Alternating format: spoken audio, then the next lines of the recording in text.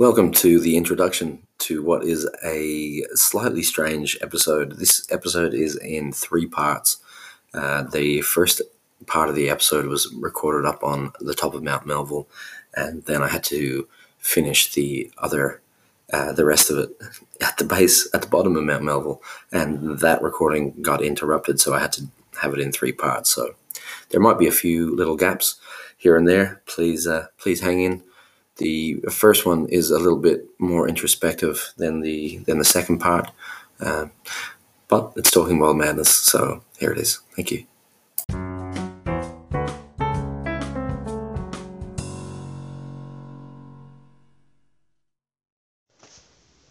Welcome to episode 44 of Talking Wild Madness. This is Adam. It is about 4 o'clock in the morning, and we're up on the top of Mount Melville in Albany, which is a really pretty spot. At the moment, it's not that pretty because it's pitch black, but I've been up here before when the sun has come up, and it's quite spectacular. Elevation, I think, is one of the keys to life in all things. Elevation, geographically, physically, I think, is one of the keys. Just in its perspective altering function, it's really good.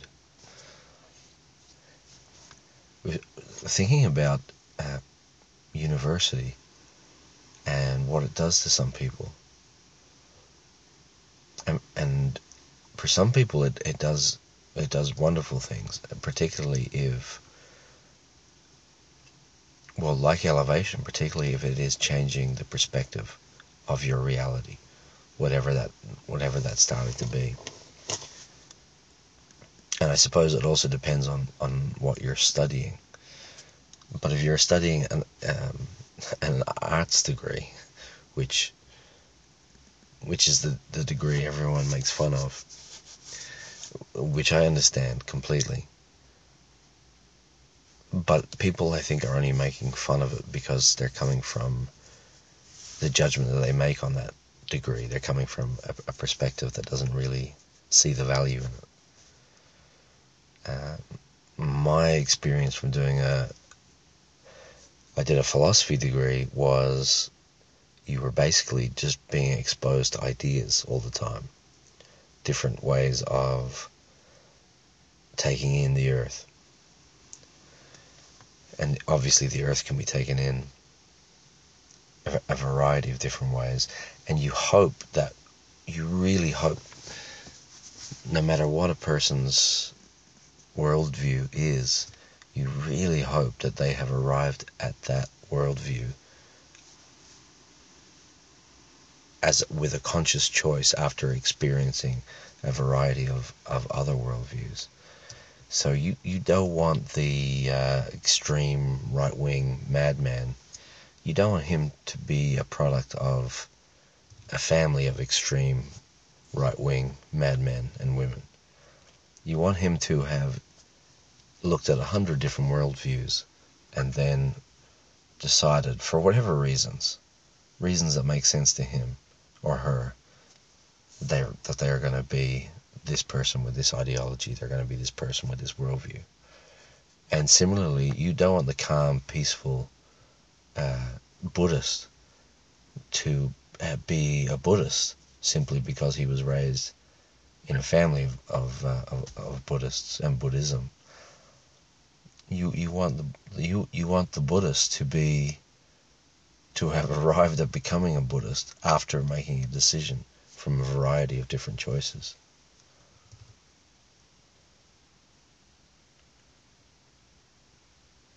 And some people when they go to university differentiate the ideas as these ideas are true and these ideas are not true. But really, as all the ideas are just speculations, they're all true. In a sense, they are all true. And you can adopt either of those worldviews. I think that's. And then I was thinking, it's probably, I think, of all the virtues, and I don't know if this is a virtue, but I think classiness is a underrated, maybe almost forgotten virtue. And that to have a sense of class about you.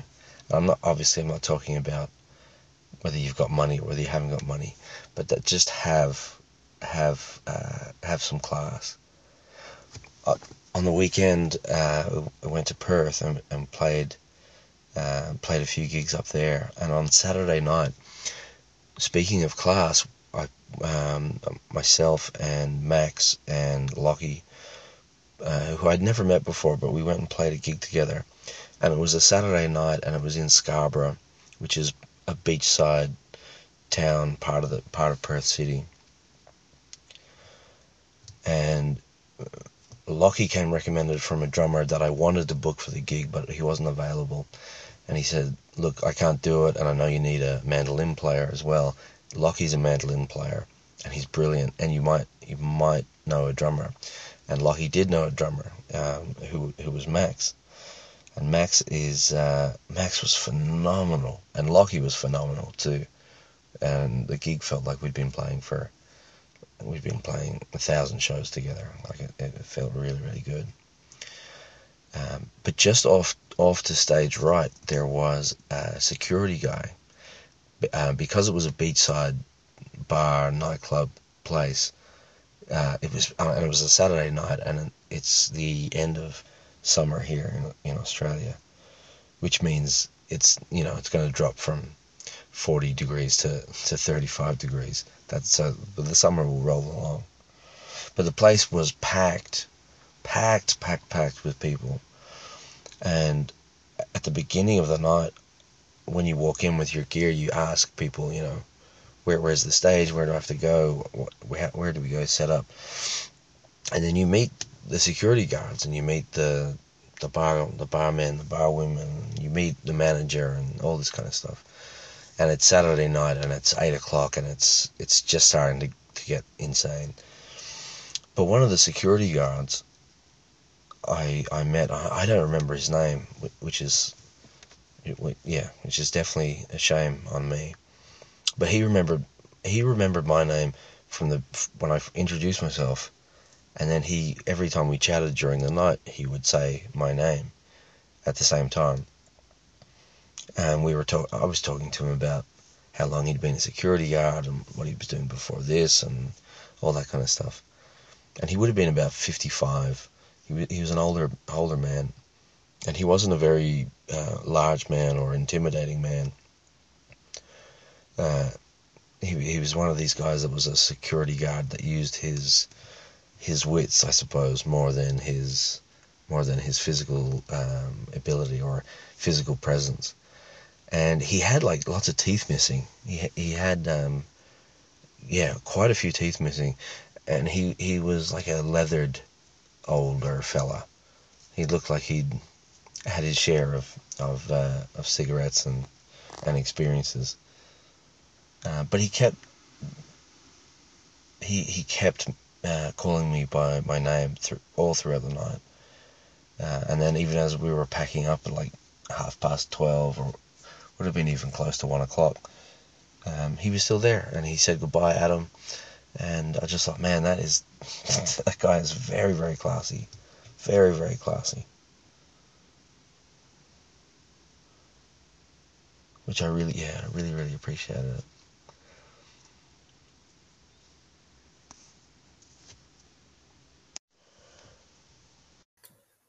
Welcome to episode 44 of Talking Wild Badness. This is Adam. Just an update on what's happening at the moment. For the film, I've taken a few weeks off writing. I think it feels like a few weeks. I think it's probably only maybe a week and a half. And for anyone listening who doesn't know, there's a film that I'm going to make at the end of the year called Edward and Isabella. It's a two-person, two-cast feature film. At the moment, the screenplay is still halfway done, and I've just stopped writing every single day for, like I said, about a week and a half. maybe 2 weeks, but it feels time is when you don't have a place to go every day, like work or a job or school pickup and things like that.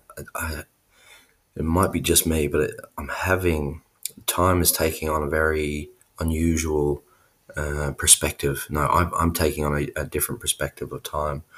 So it's at the end of February, 2020, but it feels like the last 2 months. The last 2 months feel like 10 months, whereas usually the weeks and the days and the months creep up on you, but and then you turn around and it's like July, but it's still February. So that's interesting. I don't know what that means, but it's just an observation. I think I'm getting more comfortable with the act of just creating and all the things that go with the creating, which is a lot of I suppose organizing, or it's not really paperwork, but it's emails and finding things out and chasing down leads and that kind of thing. So at the moment we have Frank is on board as the cinematographer. Frank's bringing his small sound crew as well. So we have a audio operator, and I think we pretty much have one of the actors, and we just need to find Edward. I think we do have the actress. So there's a grant that I can apply for that is, I think it's either $50,000 or $100,000, and I mean we don't need $100,000 to make this film. It's a very small. It's a feature film, but it's a very small film. Although it would be nice. Would be nice to get $100,000 and share it around with the cast and crew, but I'm reluctant to spend all the time that it would take to fill out the application form because obviously the grants are not guaranteed, and that would take a hell of a lot of. That would be some serious paperwork. So I'm not sure. I haven't decided whether or not to go in for that. Tomorrow is the final studio recording for the new album. So I've booked a few hours with Michael Kranich down here in Albany, who's an amazing producer. And so I have one more song to record, which we should be able to get done tomorrow afternoon.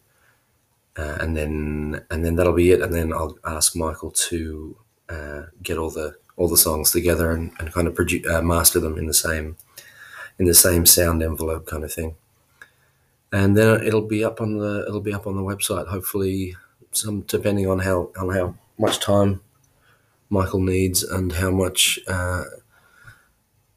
when he's available, obviously. So hopefully the album should be up within a week or two. And if Michael works really fast, it could be up tomorrow night, but probably not. The website is 80% complete and is now available to look. You can go online at adammorris.net, and the website's there. Not all the buttons work for buying things just yet, and not all for example, the music page is empty, so that needs to be uploaded. I need to come up with a name for the album as well, and I have to worry about pricing. So I was asking a couple of people what they thought was a fair price to download an album. So it's either going to be $5 or $10 to download the album. So we'll see how we go. Excuse me. I was up Mount Melville, which is one of the two main mountains. They're more like hills. Whoever was naming them made mountains out of molehills, definitely. The Mount Melville and Mount Clarence are the two Albany city hills, and my parents happen to live on one of them. And I was a bit restless last night and went up to the top of Mount Melville. There's a giant, it's like a spark plug looking building, and on the top there's internet and phone phone poles, but it was catching some of the electrical storm that was coming from Perth last night, and every now and then it would just flash purple. This white concrete tower would just go. It looked like someone from Krakow had snuck around and had rigged up a lighting, rigged up a part of the yeah, and it was quite beautiful.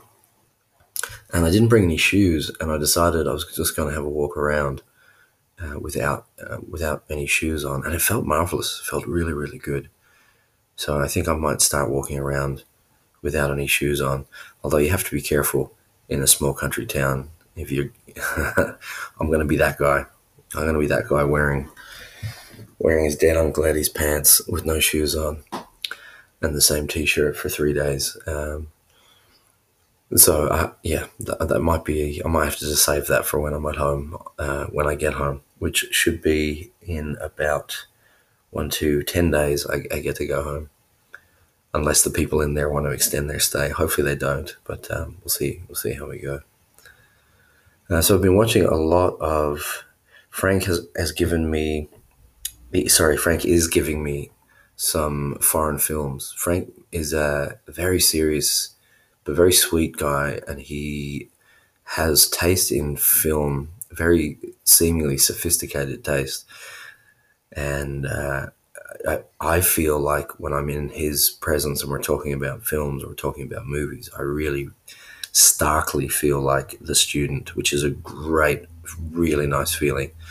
And he is going to give me, he's going to give me some Iranian films. He's going to give me some Finnish films. He's going to give me some Turkish films. He just seems to have his finger on the international film pulse. Oh, that was such a cliche, but he does. So I'm bringing him over he's asked me to bring over like a drive because he has them, and he's going to give them to me. So I'm going to be running a little private film festival over the next week. I'm going to try and watch one of these films every night. But I've been watching, in the meantime, I've been watching a lot of interviews with film directors. And I was watching Sidney Lumet being interviewed today. And if you don't know who Sidney Lumet is, I think his first film was 12 Angry Men, which is a black and white movie from, I think it was 1957. And it's a brilliant film. If you've never seen it before, I would highly recommend it. It's set in a jury room back in 1957, and it's all shot in one room. It's got Henry Fonda in it and a few other people you might recognize. And it's a masterpiece of filmmaking, and it's a movie that you can watch over and over and over and over again. And particularly if you're interested in dialogue over, say, action, it's a tremendous piece of work. And listening to him talk about the film making process and the way he was describing how he used the camera reminded me of how Frank was talking about when he was asking me questions about the camera, and I couldn't answer the questions. He was talking about, are you using the vocabulary of film to tell your story? Also, not just dialogue, not just the words. And so, yeah, it is a nice feeling to be the neophyte in the room, the person who knows next to nothing. So I'm going to be leaning pretty heavily on Frank, and I'm also going to be leaning heavily on just instinct, I think, as well. And I'm confident that the ability to work in other forms well will transfer, and I'm hoping so anyway. And well, there's only one way to find out, so we're gonna go and find out. And that feeling of being the student. I was watching another documentary with Francis Ford Coppola, and he was saying learning is one of the only things that brings so much pleasure that doesn't bite you back. And he said, like, food, you can eat the most wonderful food, but you end up getting fat, and you can drink the most marvelous drinks in the world, but you end up getting sick, and then you can chase women, and that ends where that ends. But he said learning is the one great pleasure that there's no recoil, there's no negative repercussion. And I thought that was really a tremendous, yeah, I thought it was a really tremendous insight. So I'm looking forward to being a pupil over the next 6 months, and then getting down to it. And I think that's a better use of my energy, is to just focus on the work, on the creative work, rather than spend 3 or 4 weeks writing a grant proposal. And they are grueling things, the grant proposals. I did one or two of them, I think, like a decade ago, when we went and toured. I think for the second tour that we did in Canada with the band, I think we sat down and we spent days filling out these forms and getting all, oh, it was just horrendous. And then we didn't get anything. We didn't get any money. So it was just like a whole. And then we went and did the tour anyway, and it was marvelous fun. And so we had less money on the tour than we would have had we been given the handout. But yeah, there is something about that injecting yourself into that bureaucracy for the fabled promise of some cash. And then I think I think the cash might get in the way of the film if we got it. I'm sure it wouldn't be cash. I'm sure they wouldn't give you a briefcase of money. Maybe they would. I don't know. I've never had one.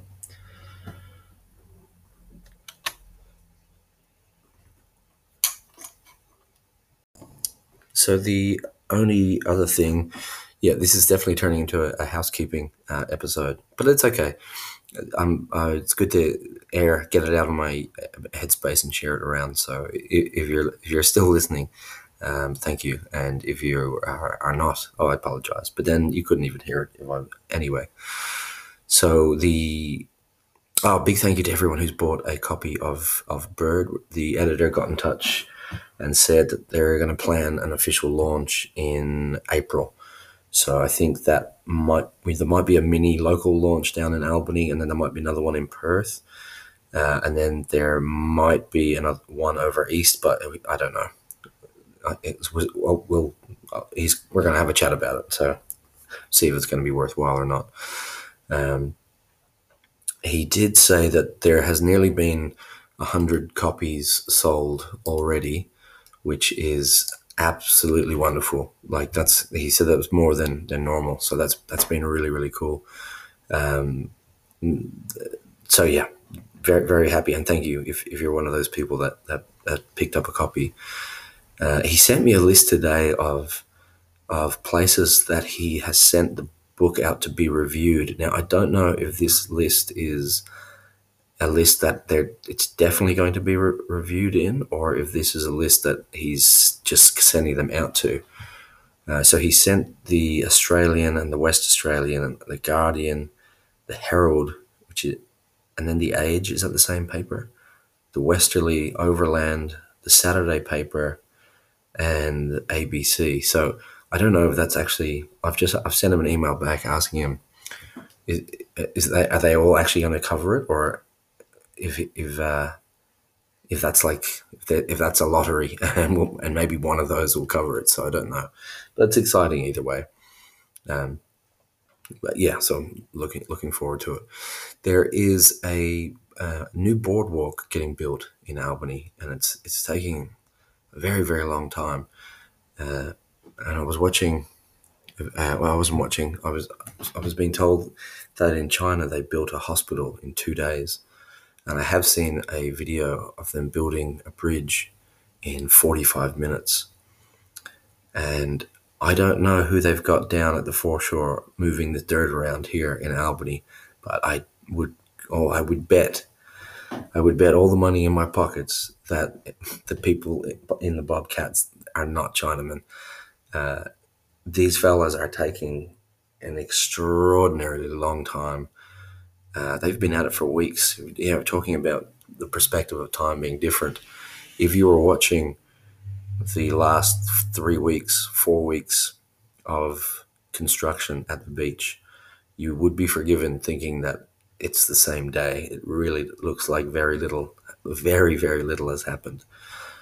So maybe once everyone has been screened for coronaviruses, we should get some Chinese construction workers down here and get. I mean, if anyone knows about building walls, it's the Chinese people. So there's supposed to be a beautiful wall and a boardwalk that wraps around the whole mountain to go to the new hotel that's being built down in the foreshore.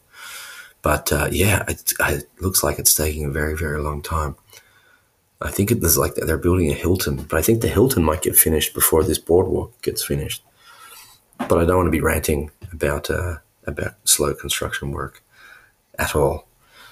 The university class that I'm teaching, that's going to be starting in a couple of weeks' time, and it's been really nice because I've had students from last year who have they were published. They found some.